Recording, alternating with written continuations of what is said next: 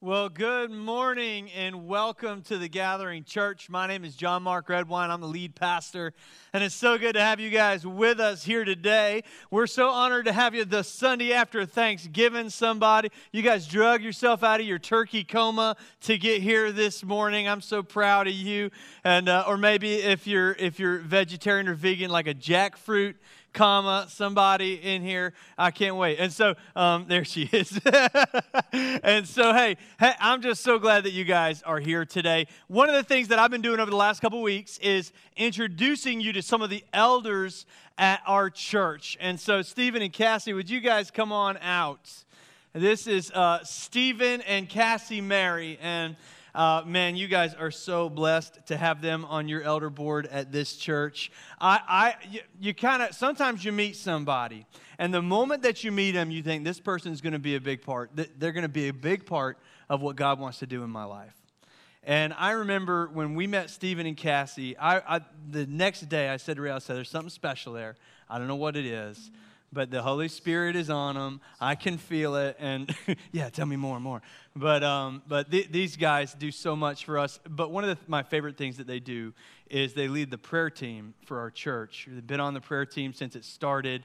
And every Sunday morning before you get here, while you are either wrestling kids to say, put the sweater on, it's 31 degrees outside, or while you're getting yourself out of bed on a weekend to get in here on Sunday morning, while we're doing that, these guys and our prayer team are in this space praying over what God is going to do here every Sunday morning. And we just believe that prayer is powerful, that it matters and it moves. And honestly, Stephen and Cassie have taught me more about that. And so tell us a little bit about you guys and what you're here, how you're here, why you're here, and go. Well, we're both holding microphones, so this could go a lot of directions. Yeah. I do first have to say that one of us got the memo today. We're looking good. Yeah. So we're apologizing in advance because they handed us both microphones, so we both get a chance to speak a little bit. And we wanted it to be conversational just to tell you a little bit about us. So we'll start on the personal side. Yeah, on the personal side. We've been married for 5.5 years now. That's 5.5 years. So if you're a married couple out there, we're the couple that still counts half years, right? That makes some married couples sick. But only because June 26th is the wedding date, which makes December 26th half year. So every time it's Christmas, it's easy for us to remember. So we're not as geeky as it sounds. But we still count half years. We do. Yeah, we've actually both been married before in our 20s. We were married and... Not something we're really proud of. If someone says, come up here and tell them about yourselves, we want to tell them all the good things. But that's part of who we are. That's part of our journey with God. And I didn't have God in my life at the time. I didn't know how to love someone else. I just had a lot to learn when it came to relationships. So we learned a lot. And then we were single for a long time before God led us to each other. Yeah, we botched that, and we're just grateful every day that he has given us a second chance, and his grace and love is more than we could ask or imagine. But we met in Austin. We met at our former church, Gateway Church in Austin, Texas. At a game night. At a game night. That was my line, by the way. We were at a social event for our church. Everyone was playing different games in different rooms of the house. I kept trying to get to the Connect 4 board at the same time she was at the Connect 4 board, and I couldn't quite work it out. So at some point, I just leaned over and I said to her, we just need to have our own game night. Just me and you. And she said, yes, I think we do. And I said, yes. That was the line. That's the best I had. That's the best I had. Yeah. But yeah, we lived there in Austin for a year after we got married, and we realized that the heat and the big city living was just not for us anymore. We explored and came and visited my cousin Bob the Builder here in Asheville. His name really is Bob, and he really is a builder. Yes. And he lives there. It's true. And awesome. We just fell in love with Western North Carolina and moved here as soon as we could after that, and we love it. Feel at home. Other parts of who we are at our church in Austin, we were both parts of either men's or women's groups, Bible studies, prayer teams, mission trips. We've done a lot of things in the church. Outside of the church, we've both been entrepreneurs running our own business, or we've been in the corporate world. And I don't I hear myself say all that. I'm not saying it to impress anyone. I think just to impress upon you that I've been around the church life for a while. We made a lot of mistakes. We learned a lot through doing all of that. We weren't perfect at it. And we just hope to bring, if we're on an elder board, we just hope to bring some of those learnings to the church if we can. That's really all we want to do. I think what is most significant on our hearts, both of our hearts, is just how can we all be the church for each other. It's just part of our hearts in this. Yeah, and I think being the church means different things to different people. I mean, for some people, it just means not doing life by yourself, and you have other people. If life backs up on you, you have someone to call, or you have someone to pray with, or you have someone to ask for favors. So being the church, I know it's a very general term. We have to figure out what that is. I remember back when I was in Austin and when I first started going to Gateway Church, I walked on that campus and I was looking for Nate and Cody and Jorge and Carl. I was on a mission trip with these guys very early in my faith walk. And I would show up on the campus, and I was looking for them. They were the church to me. I wasn't there for the building or the service or the pastor. I was there to find Nate and to find Cody. These are the guys I connected with the most. And then at some point, I don't know when that was. At some point, I think there were people coming on campus who were looking for me because I was in a prayer group with them or I was in a Bible study with them. I think we say all this to say, I think we can all, like she said it perfectly. All of us need to figure out how to be the church for each other, whatever that means. And we can't just do it alone. Yeah, So, we all need each other. We all need someone to pray with us or someone to pray together. No one needs prayer more than someone else. Yeah, so what we're going to do next is we're going to turn the house lights up and do a little Q&A No, session. we're not. Oh, All gosh. right. Thank you. Let's get him Will you off guys thank stage. Stephen and Let's- Kathy so much for being here. I love them. You guys are so blessed to have them on this team. We have such a great board here at our church, and I just want you to know who they are because part of their role, part of what they do is care for you. We believe that the way the church cares for one another is never just about one person. It's not just me that is doing all the work of ministry in this church. We are sharing it with one another and with our spreading our gifts across the board so that we can be a body of Christ together. And so Stephen and Cassie are a part of that, and I hope that you get to know them more and that you get to experience who they are. They're really special people. And so let me tell you about two things real quick. Next Sunday is Legacy Sunday. And that's the Sunday where we do our year-end giving. We only do one giving initiative every year, and it's a year-end giving initiative. And rather than do a lot of high-pressure meetings and messages to try to push you to give, what I would rather do is share with you a little bit about what God has called us to do with this money, and then just ask you to be in prayer, give you a date and a time, and ask you to be in prayer to ask God how He would have you give in this season. And so I'll tell you a little bit about our final legacy lane. That's what we call the areas that we give to.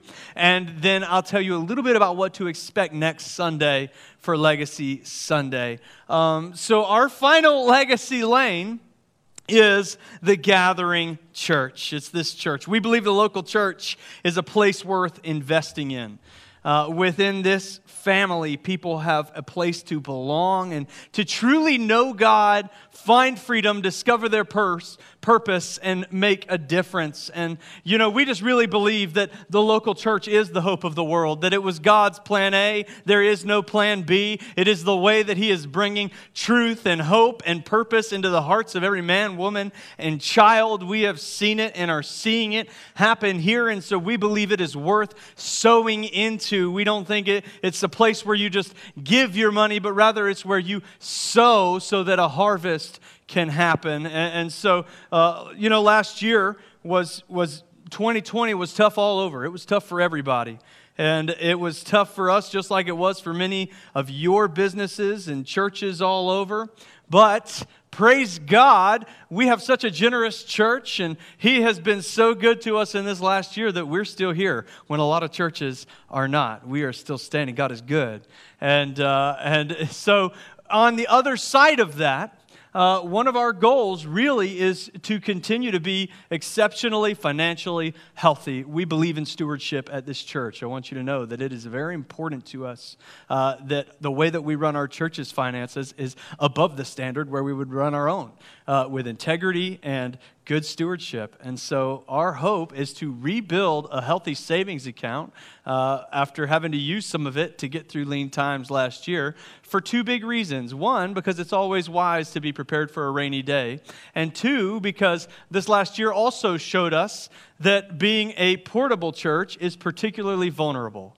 It's a vulnerable space to be. And we are so blessed to be here in T.C. Robertson High School. Many, many, many counties in North Carolina still do not allow churches to meet in schools in light of the ongoing pandemic. And so we're so blessed to be in this facility. It is a perfect facility for us, and we love it. However, we want to be prepared when God opens up the doors for us to move into a more permanent space. At some point, our setup and teardown teams are like, hey, I have other gifts, and you can use them anywhere you'd like. And so having a healthy fund, we call it an exploration fund, allows us, because in this city, good real estate, good property is hard to find, few and far between. So we want to be ready to act when God reveals the perfect space for us.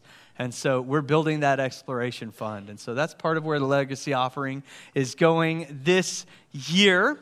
Now, let me tell you about next Sunday. Next Sunday is going to be a little bit different. I am a person that if something is going to change, I need a lot of notice. I need to know. I got to prepare my heart. I like routines and I like sameness. My wife loves to rearrange the furniture in our house, and she doesn't tell me ahead of time because I'll protest so much and not let her. And so I'll come home from work and couches will be in another place, and I just faint upon entering. I don't know what to do with myself. And so I'm telling you this so you can start to prepare your hearts. Next Sunday is Legacy Sunday. We believe giving is worship, and so we want next week to reflect that. We are actually going to be entering into a cycle of worship for the next several weeks. We're starting a brand new series for Christmas next week called A Christmas Story. And as we're going to be talking about how to worship Jesus, what it looks like in the Gospels. And so next week, we're talking about how to worship a king. We'll be reading Matthew's Christmas story. And we're going to have, so the order is going to be a little different. We're going to have 2 songs in the beginning. How many of you know how many songs we have? Some of you guys are like, I don't know, I get here when the teaching starts. That's okay. No, it's not. Get here earlier.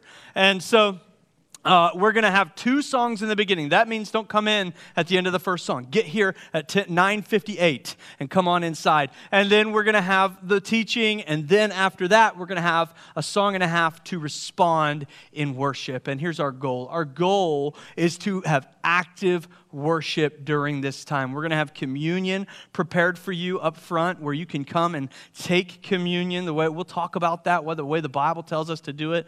We're going to have over at our cross a little station with pen and paper so that you can come and bring your burdens or bring your gifts and you can write them down and put them on the cross. And we're going to have some of our elders up here for you to come and receive prayer with and pray with them, or maybe you want to pray for someone else with them, and they'll be available for that. And then that will be the time during that moment of worship when if you bring a physical offering, you can go to the back and put that in our offering boxes there because we want it to be a part of worship. And so we'll be doing that for the next couple weeks and into 21 days of prayer, which starts January 2nd. And so we're so excited about this season of worship we're about to be entering into. It's really going to be a special time. I encourage you to make sure you're here all 3 weeks in December and bring somebody with you. It's going to be a great time. Let me get right into the message now. We're halfway through it. Let's go. Today we're wrapping up Be Rich. And I really just want to share my core value with you today, the core value of our church, which is generosity is a privilege. Generosity is a privilege. Maybe you've seen that core value before. You've heard us say it, and you're wondering why we chose that language. Generosity is a privilege. Is it really just a clever way for us to compel you to give? Or maybe generosity we read in the scripture is a requirement. Is it a privilege? I don't know. Maybe it's a requirement, but I don't know if it's a privilege. Maybe I see generosity as a nice thing to do. Generosity is nice, but is it a privilege? I don't know. Is generosity a virtue? Maybe, but not quite a privilege. As in, we get to be generous. It's a privilege. Why? Why is it a privilege to be generous? I want to explain. I have been following Jesus for 13 years. 13 years, praise God. Feels like a long time. Some of you are maybe like, that's nothing. That's not a long time. Praise God. I'm glad you feel that way. If you've known Jesus longer than that, I'm so happy that you have. Some of you are like, wow, that's a lot ahead of me, and that's okay. Praise God. I'm glad you're here. And well, 13 years ago feels like a long time, but it's not that long in the grand scheme. I can still remember very clearly and very vividly what it was like, what I felt, where my head was at in the time before I knew Jesus. Because it wasn't that long ago that I was completely adrift. Completely adrift. You know, I love nautical metaphors. You may not know this, but I was in the United States Coast Guard. I grew up around water. We always had boats growing up, spent a lot of time on boats growing up. When I was in high school, I worked at a marina, and then at 19, I joined the U.S. Coast Guard. And so I know a lot about nautical metaphors, the right way to use them, the right time to use them, and I understand what it means to be adrift. Adrift means floating with no means of propulsion or anchor. It means you're just going wherever the tide takes you. That was me. I was adrift.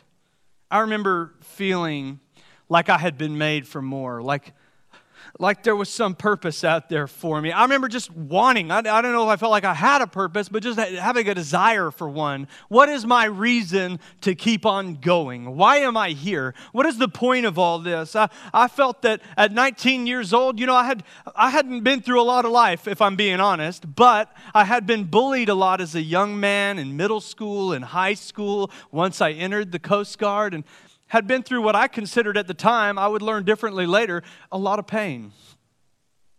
And I remember thinking, surely there is a reason for all of this pain.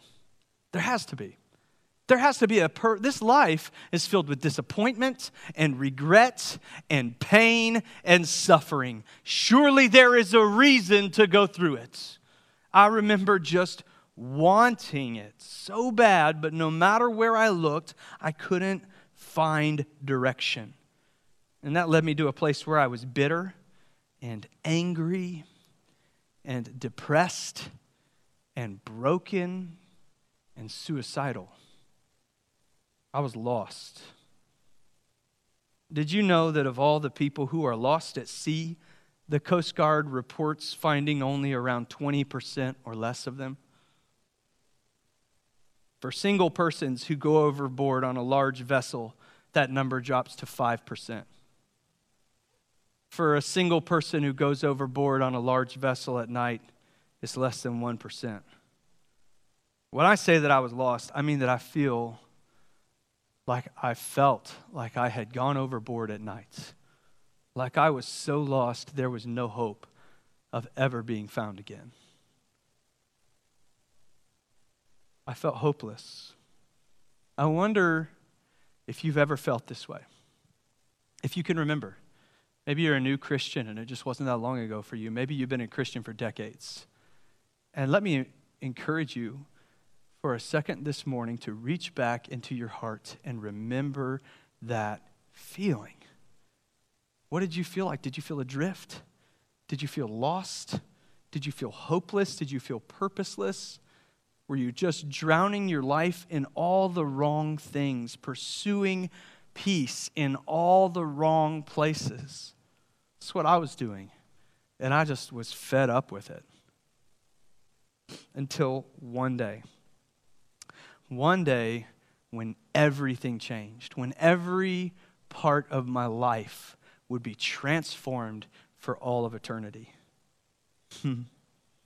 I had a conversation with someone who told me that the hope that I had been searching for was in Jesus Christ.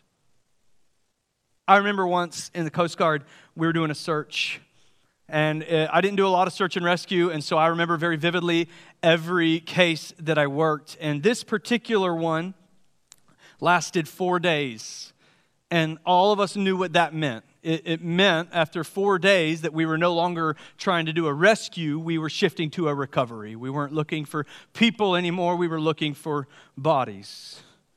A vessel had called out Mayday and then gone offline way off the coast of Key West. And I can't imagine how hopeless those men must have felt.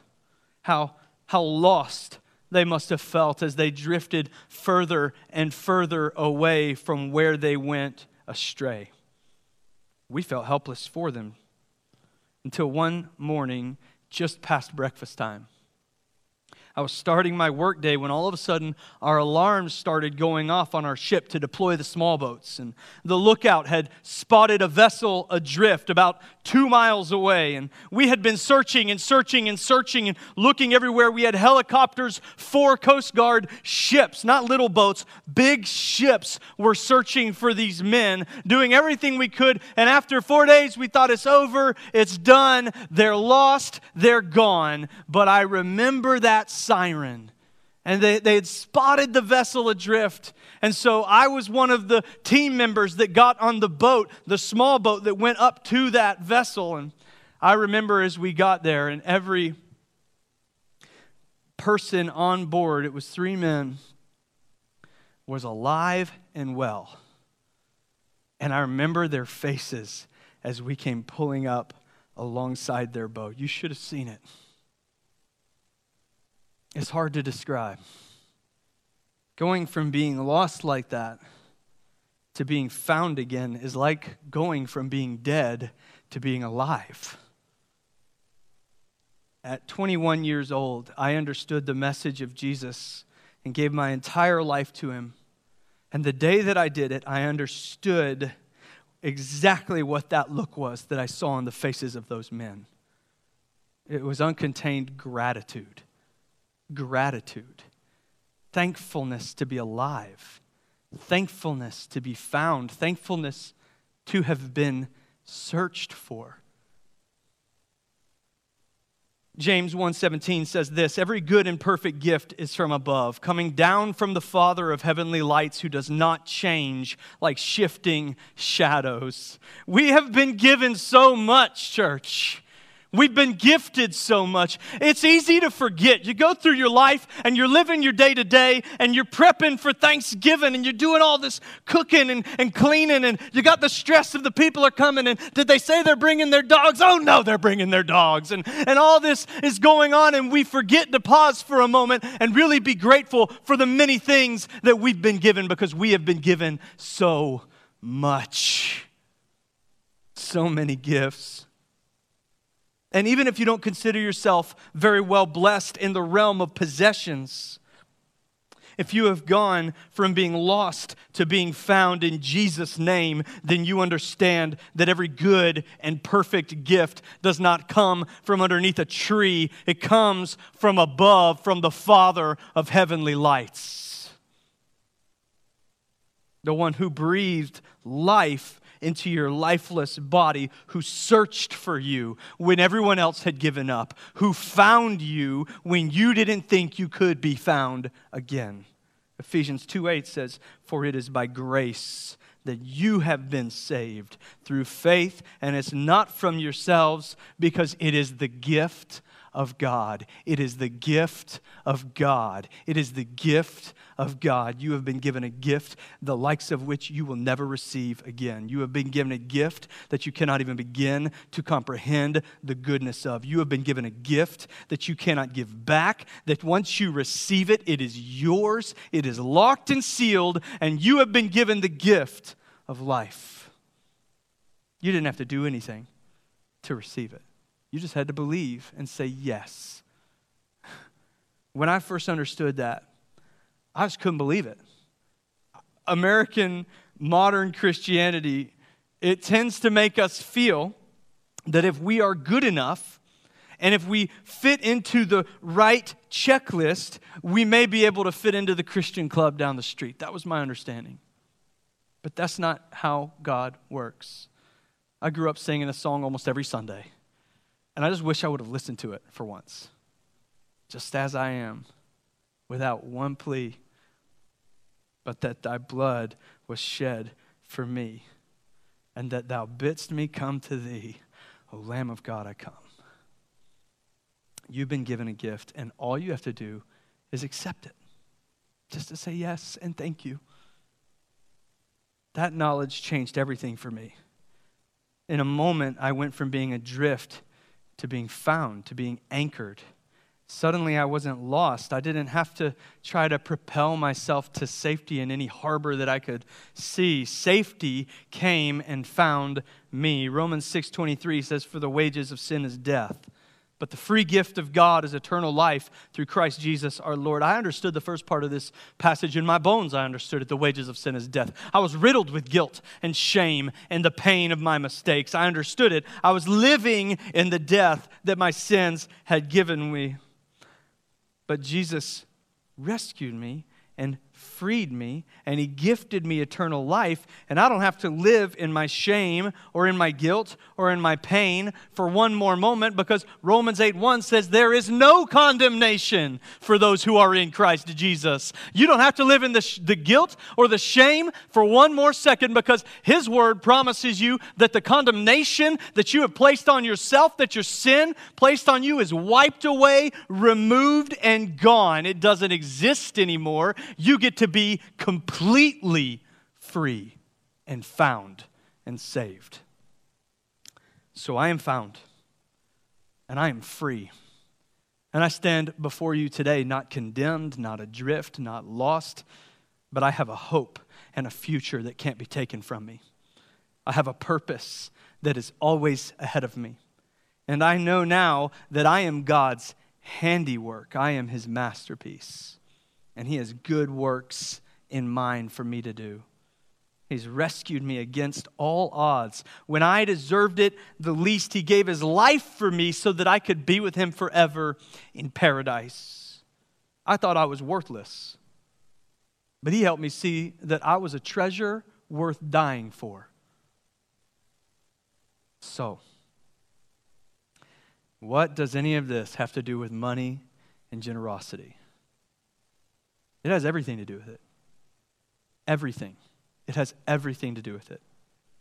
Because if I'm going to live in the gratitude of what Jesus has done for me, then every part of my life needs to flow through that.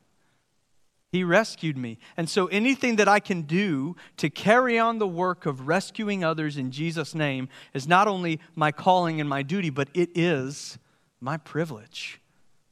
To be able to give back to the one who gave so much to me is my privilege. To be generous in a way that points others to him so that they can experience the hope that I have found is my privilege. Because instead of being lost, now I get to pursue those who are. So when I am generous and I can use that generosity to point people to Jesus' name, I count it as a privilege for me to be able to do so. In the remainder of my time this morning, I want to break down one simple passage. 2 Corinthians chapter 9, verse 6 through 15. Here's 5 things that I learned from it. First, we need to invest wisely. Because of what has been done for us, we invest wisely. It says this, remember this, whoever sows sparingly will also reap sparingly, and whoever sows generously will also reap generously. If you follow Jesus, then your days of pursuing peace and fulfillment in all that this world has to offer you are over. They're behind you. Leave them there. There is only one treasure in the kingdom of heaven. There is only one treasure in the pursuit of which will bring you fulfillment and peace and happiness, and that is people. And in the work of sowing into the things that build treasure, like the church, for instance, what you put into it will determine what you get out of it. If you are looking to reap satisfaction and fulfillment, then make sure you are sowing into the things that God loves. People. Teach them the gospel.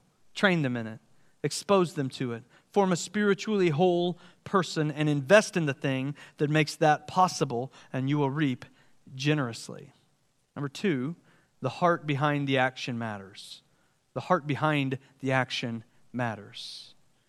Verse 7 says, each of you should give what you've decided in your heart to give, not reluctantly or under compulsion, for God loves a cheerful giver. I'm sharing the gospel with you today to help you see that generosity is a privilege, that it's a joy for me.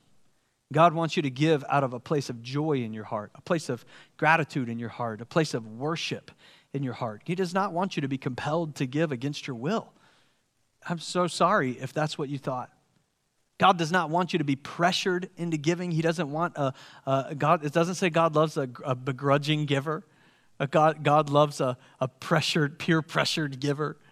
But God loves a cheerful giver. He doesn't want you to give if you're felt like you're being compelled to with all these tricks and slick words. That's not who He is.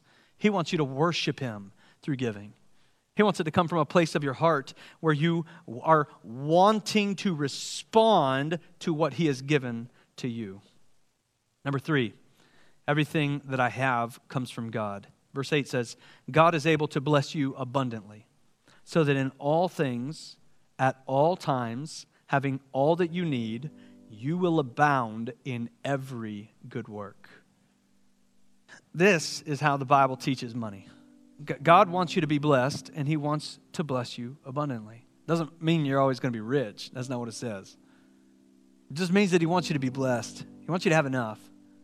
But He doesn't do it so that you can build a kingdom for yourself on earth.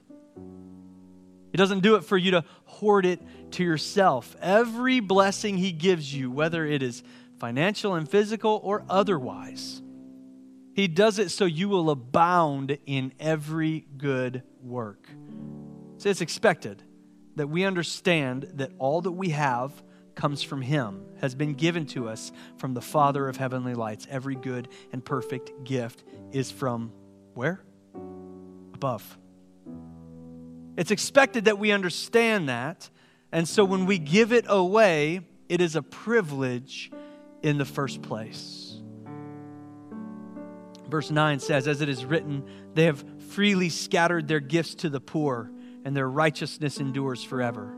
Now He who supplies seed to the sower and bread for food will also supply and increase your store of seed and will enlarge the harvest of your righteousness. You will be enriched in every way so that you can be generous on every occasion. You will be enriched in every way so that you can be generous on every occasion. And through us, your generosity will result in thanksgiving to God. These two verses just repeat and strengthen the idea that's given in verse 8. Whatever God gives you, whether it is a lot or a little, He gives you so that you might leverage it to build His kingdom.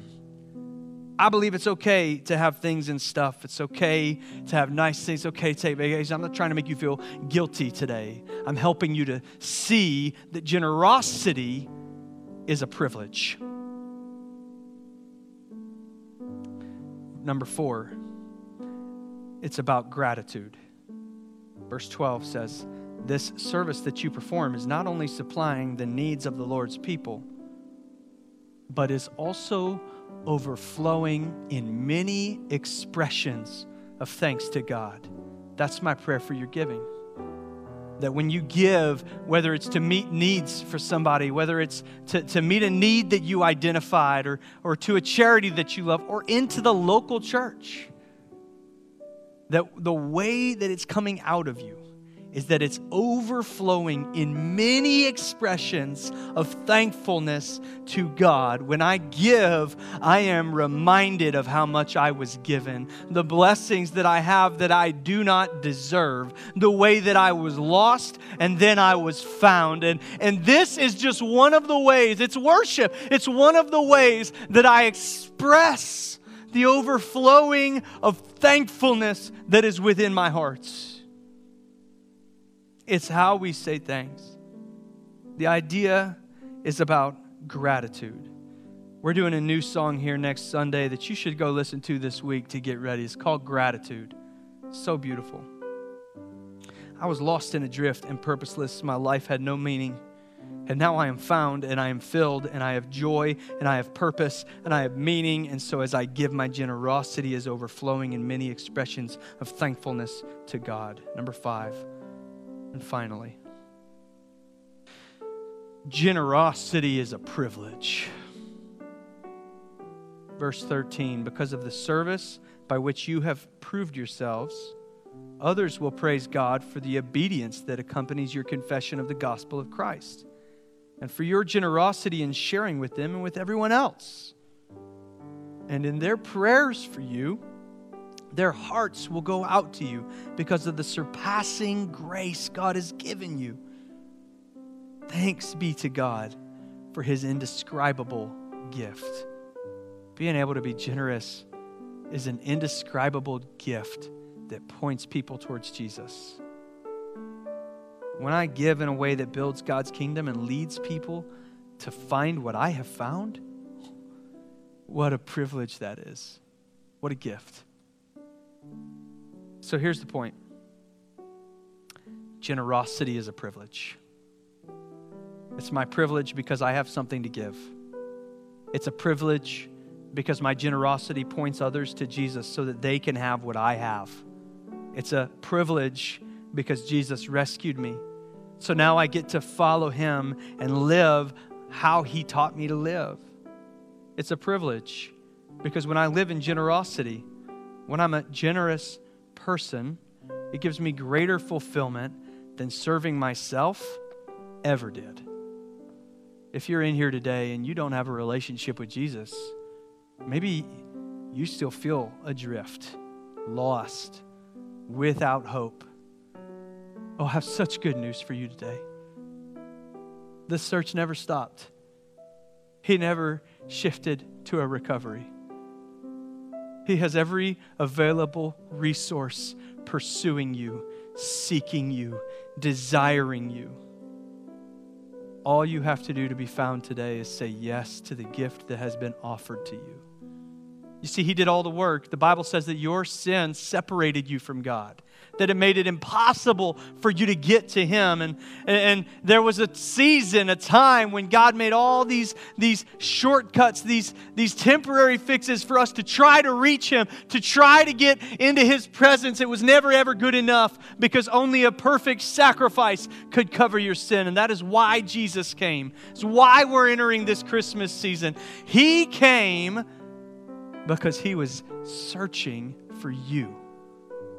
And He became this perfect sacrifice. He was killed to be this, so that all of your sins, the punishment that we all deserved, was upon Him. That's what Isaiah 61 says. 54. And because of that, there is now just an easy way for you to enter into the presence of God forever. And He even goes one further. Jesus resurrected from the dead, and He's seated at the right hand of God. And what He says is, I don't need to just make a way for you to enter into my presence. I will send my presence to enter into you for all of eternity. It's called the Holy Spirit. And you can have all those gifts this morning. You don't have to do anything except say yes. And so if you're in here today and you would like to enter into a relationship with Jesus, then every head bowed, every eye closed, would you just pray this prayer with me? Heavenly Father, thank you for pursuing me. Thank you for not giving up on me. Thank you for making a way for me. Forgive me for my sin. Forgive me for my mistakes. I believe in you. I believe in what you've done for me. And so all that I am is yours.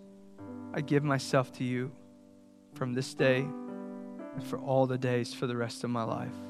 I pray these things in Jesus' name. Amen.